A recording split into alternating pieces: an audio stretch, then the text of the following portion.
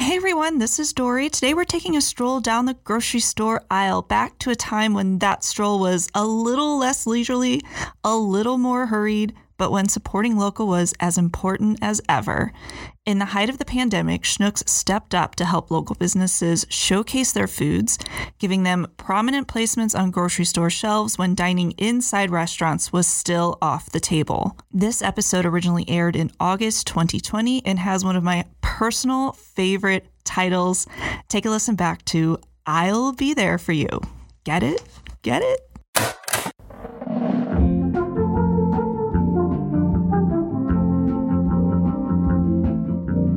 Before, and you know exactly what I mean by that, I was the person who made a list for the grocery store. I looked up recipes, Googled checklists, wanting to mix it up and try something new, then inevitably forgot it at home and instead spent a minimum of 45 minutes wandering through every single aisle, waiting for inspiration to strike, hoping I'd remember everything.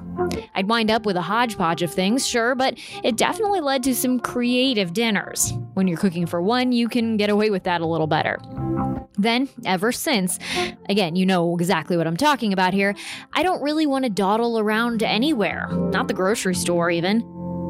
Not only do I have a very specific list of only the necessities, I only even go to the grocery store when I'm at the point where I'm wondering if I can open a can of beans on some rotini noodles and call it a meal, or if I can justify takeout again.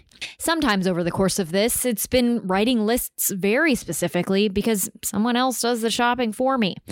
I'm so not a cook, but I actually used to like picking out my menu, challenging myself to try something with an intriguing ingredient or see if I could figure out how to replicate a flavor. But lately, especially when you feel like you have to scrub in first and burn your outfit after, when you are stuck at home for most meals of the day, maybe you don't even have a school cafeteria lunch to lean on every once in a while, grocery shopping doesn't exactly feel inspired. Well, Andy DeCou is trying to change that, one Schnucks stop at a time. The grocer is going local, more so than ever. Now selling options from St. Louis area restaurants, purveyors, and makers in the same place where you can buy your necessities from the big boys. How a guy whose main job involves cheese shopping has become an advocate for places where he's never even been, the new items you can add to your shopping list, and why a grocery store chain is bringing restaurants closer together. When there's an opportunity like this to help them, it's the right thing to do. Oh, and let's get this out of the way right now. I'm a native St. Louisan who can't always properly pronounce the name of our biggest grocery store chain. I blame my Polish accented mother. So if you hear me call it Schnucks, I'm sorry. I know we've introduced you to people with pretty cool food-related careers on this podcast, but I honestly think Andy DeCou has a dream job, the category manager of specialty deli at Schnucks, essentially making sure your charcuterie board options are always on point. Cheese. The guy gets to eat a lot of cheese. He's especially passionate, his word, about American cheese. No, not craft singles, but selecting artisan cheeses from around the United States that he says can stand up to anything imported from Europe. Only in recent years, by the way, have cheeses produced here started getting the respect Andy says they deserve. It's a world he's very much a part of, and that exposed him to a whole new side of the St. Louis food world. So when COVID hit, it was on a Saturday, and I was just kind of flipping through Facebook, and I saw the Tulip Tree Creamery makers. So they're out of Tulip Tree is out of Indianapolis, Indiana, and they make some just amazing soft ripened cheeses and wash rinds and stuff. And they were standing outside their creamery, kind of on a Facebook Live, kind of begging people to come into the facility and buy some product. So I gave her a call, and she was like, I said, "What's going on?" And she told me that they lost about 75% of their business overnight because once the restaurants closed down, they had nowhere to take their cheese. So I called a couple of our other guys, Beige Farm out of Bloomsdale, and then Marcoux Creamery out of Greenville, Illinois, and it was basically the same story there. So what we decided to do is work with them and our local distributor, Fox River Dairy, who helps us get that product to the stores, to work out a deal where we're buying it we're buying their product and selling it for as close to cost as we could, just to help them out. And so we put a whole program together over, I think it started in March, and it's actually still going on now. Where we're bringing in some of these amazing cheeses and just selling them just a little bit over cost to help those guys out. So that's how it started. And then from there,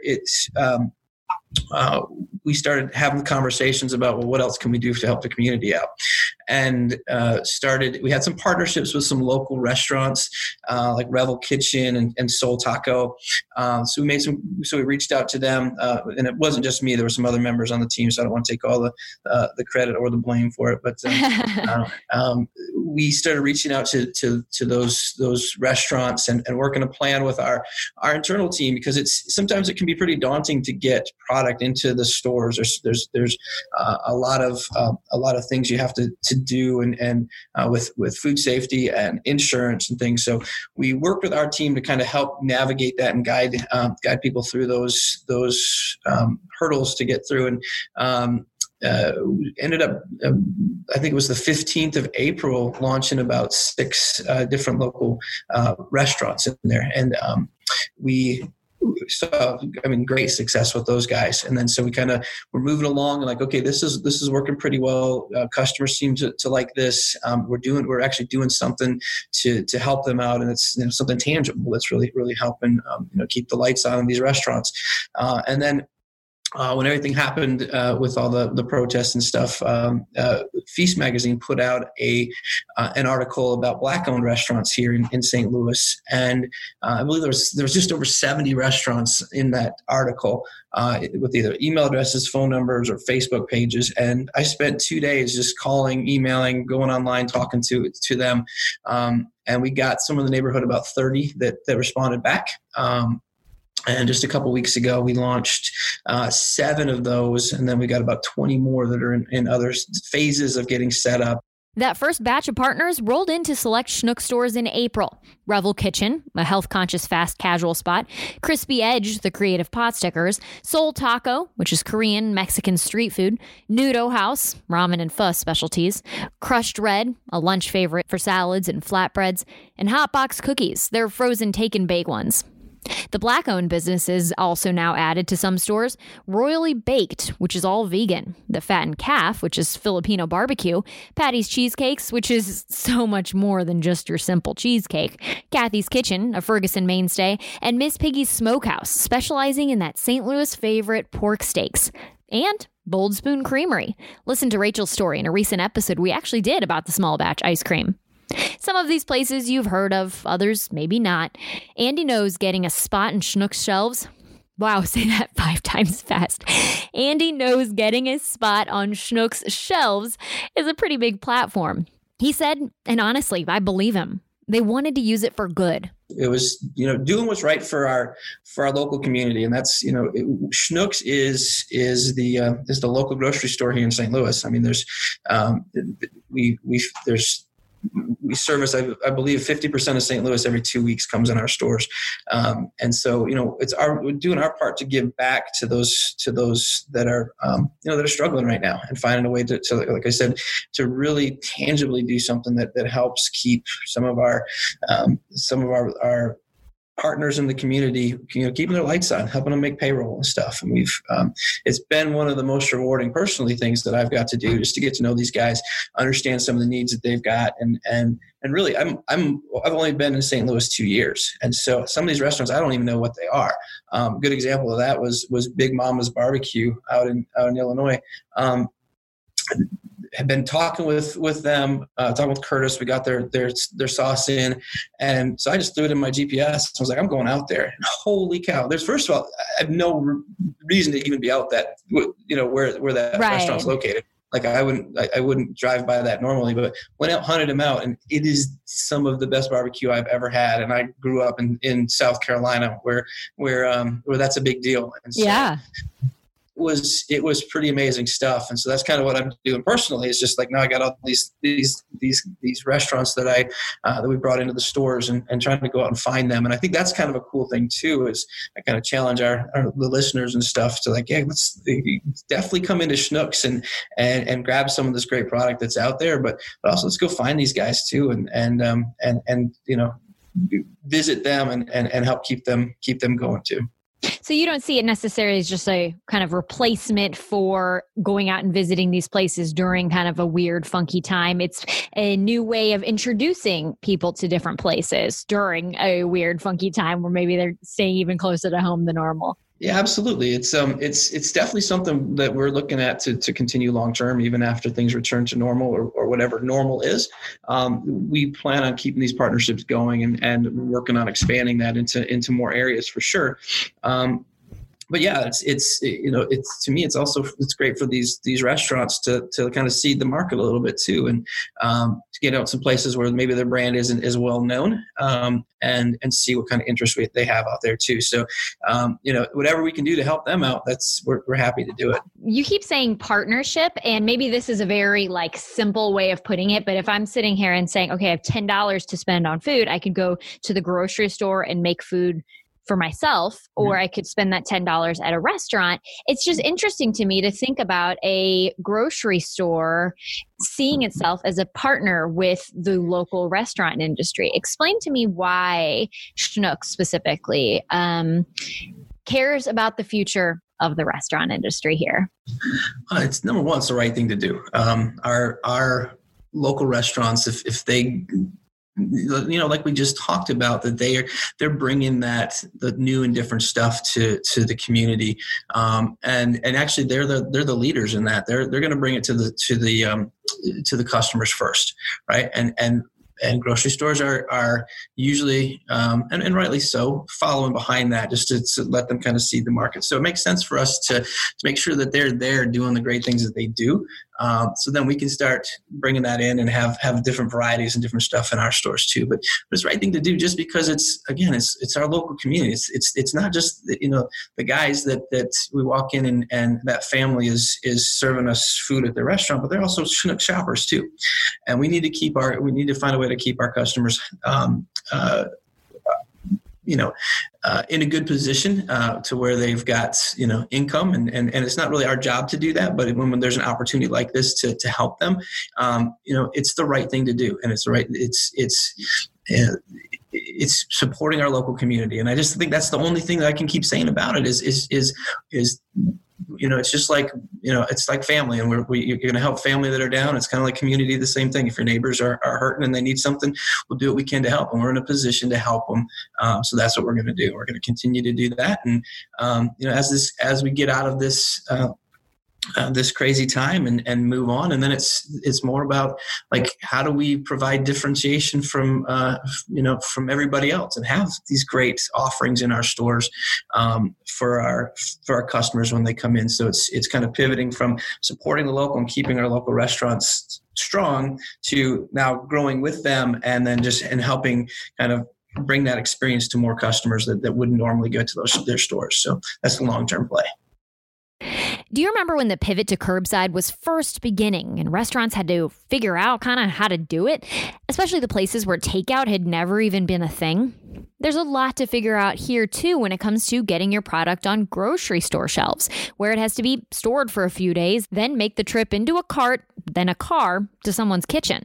There's been some cool stories that have come out of this. The number one thing that seems to be across the board that's an issue is packaging, right? So the packaging that you need to send out a to-go order at a restaurant versus keeping it on the shelves and for 2 or 3 days in a grocery store are vastly different. So a lot of the vendors the vendors are at different stages with this, and so some of them that were in need, and this is the cool part, was we had some contacts that we gave them and tried to help them with it. But then what we found really worked is the local restaurants that were already out there doing it. We put them in touch with each other, and so like Soul Taco and Revel Kitchen are kind of the veterans at this now. And so I've been sharing or sending out information from the restaurants that have questions to Patrick and to Simon out at Revel,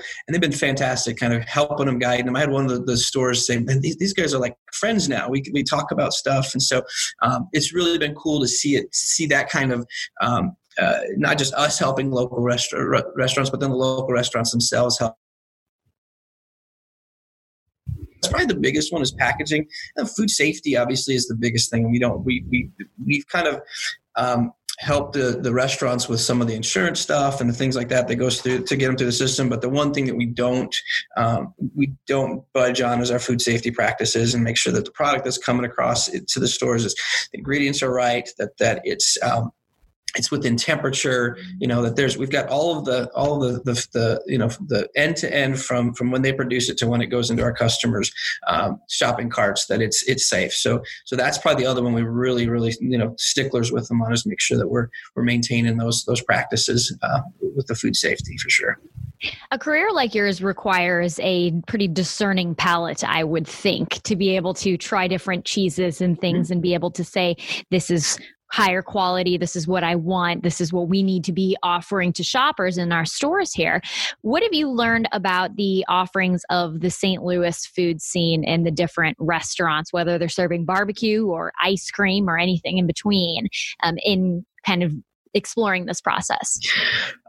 So it's very, very eclectic, and coming from my career span from the Carolinas to Boston and New York, and from the East Coast, things you hear about how advanced the food scene is in some of those areas, and you kind of come into a place like the Midwest here and you're like, oh, it's pork steaks and Emo's pizza and bagels that they cut funny. So they cut in a very practical way to get more cream cheese on them. But yes, I've since converted and I totally agree with that way of doing things. It's more efficient. So I kind of walked in thinking like, oh man, this is going to be a tough thing to do with getting some of these cool cheeses to take hold, and even with some of these restaurants. But man, there's some really, really good restaurants in this city, and some stuff that I'd put up against anything I've ever eaten. And so it's just getting the word out. I say this a lot with what I do with cheese, and really I'm nothing more than an evangelist. I'm spreading the gospel of cheeses to the world. And hey, I believe in that. right. And so it's just telling people what to do with the stuff and how great it is, and then to give them, just to give them the confidence to go in and buy it. And so the stuff that we've got in the stores, the restaurants and stuff, they're really, really good. And frankly, I haven't tried all of them because some of the vendors I haven't even seen yet in person. So that's what I want to do next, is once we can get out, start to meet them. But, that's why I'm going around trying to find the restaurants and try the stuff. But it's really, really great stuff. Everything we've tried. And, it's just, like, again, it's stuff that you tend to get in a rut. You can eat the same things, buy the same things. And this is a good way for us to get that in front of our customers and say, hey, I know you like Asian cuisine and you like burritos. Hey, let's put them together and try Soul Taco, and so it might be something different for our customers to try. So it's definitely pretty exciting to have that out there. Those local offerings have only continued to grow, from grab-and-go meals to frozen pizzas, sauces, and drinks. Just last month, Schnucks announced St. Louis-based Northwest Coffee Roasting Company opened a cafe inside the Webster Groves location, replacing a national smoothie chain that used to be in that store and showing St. Louis a whole latte love. Okay, I'm done. Ooh la la! Ooh la la! Ooh la la! Having Eat St. Louis is a 5 on Your Side production. I'm producer Dory Olmos. Be sure to check out KSTK.com and the 5 on Your Side app for more food content, including some big news we got about Anheuser-Busch and their $50 million investment in St. Louis, and a new cocktail and beer garden that's coming to Tower Grove Park this spring. You guys know where to find me this weekend. See you next week.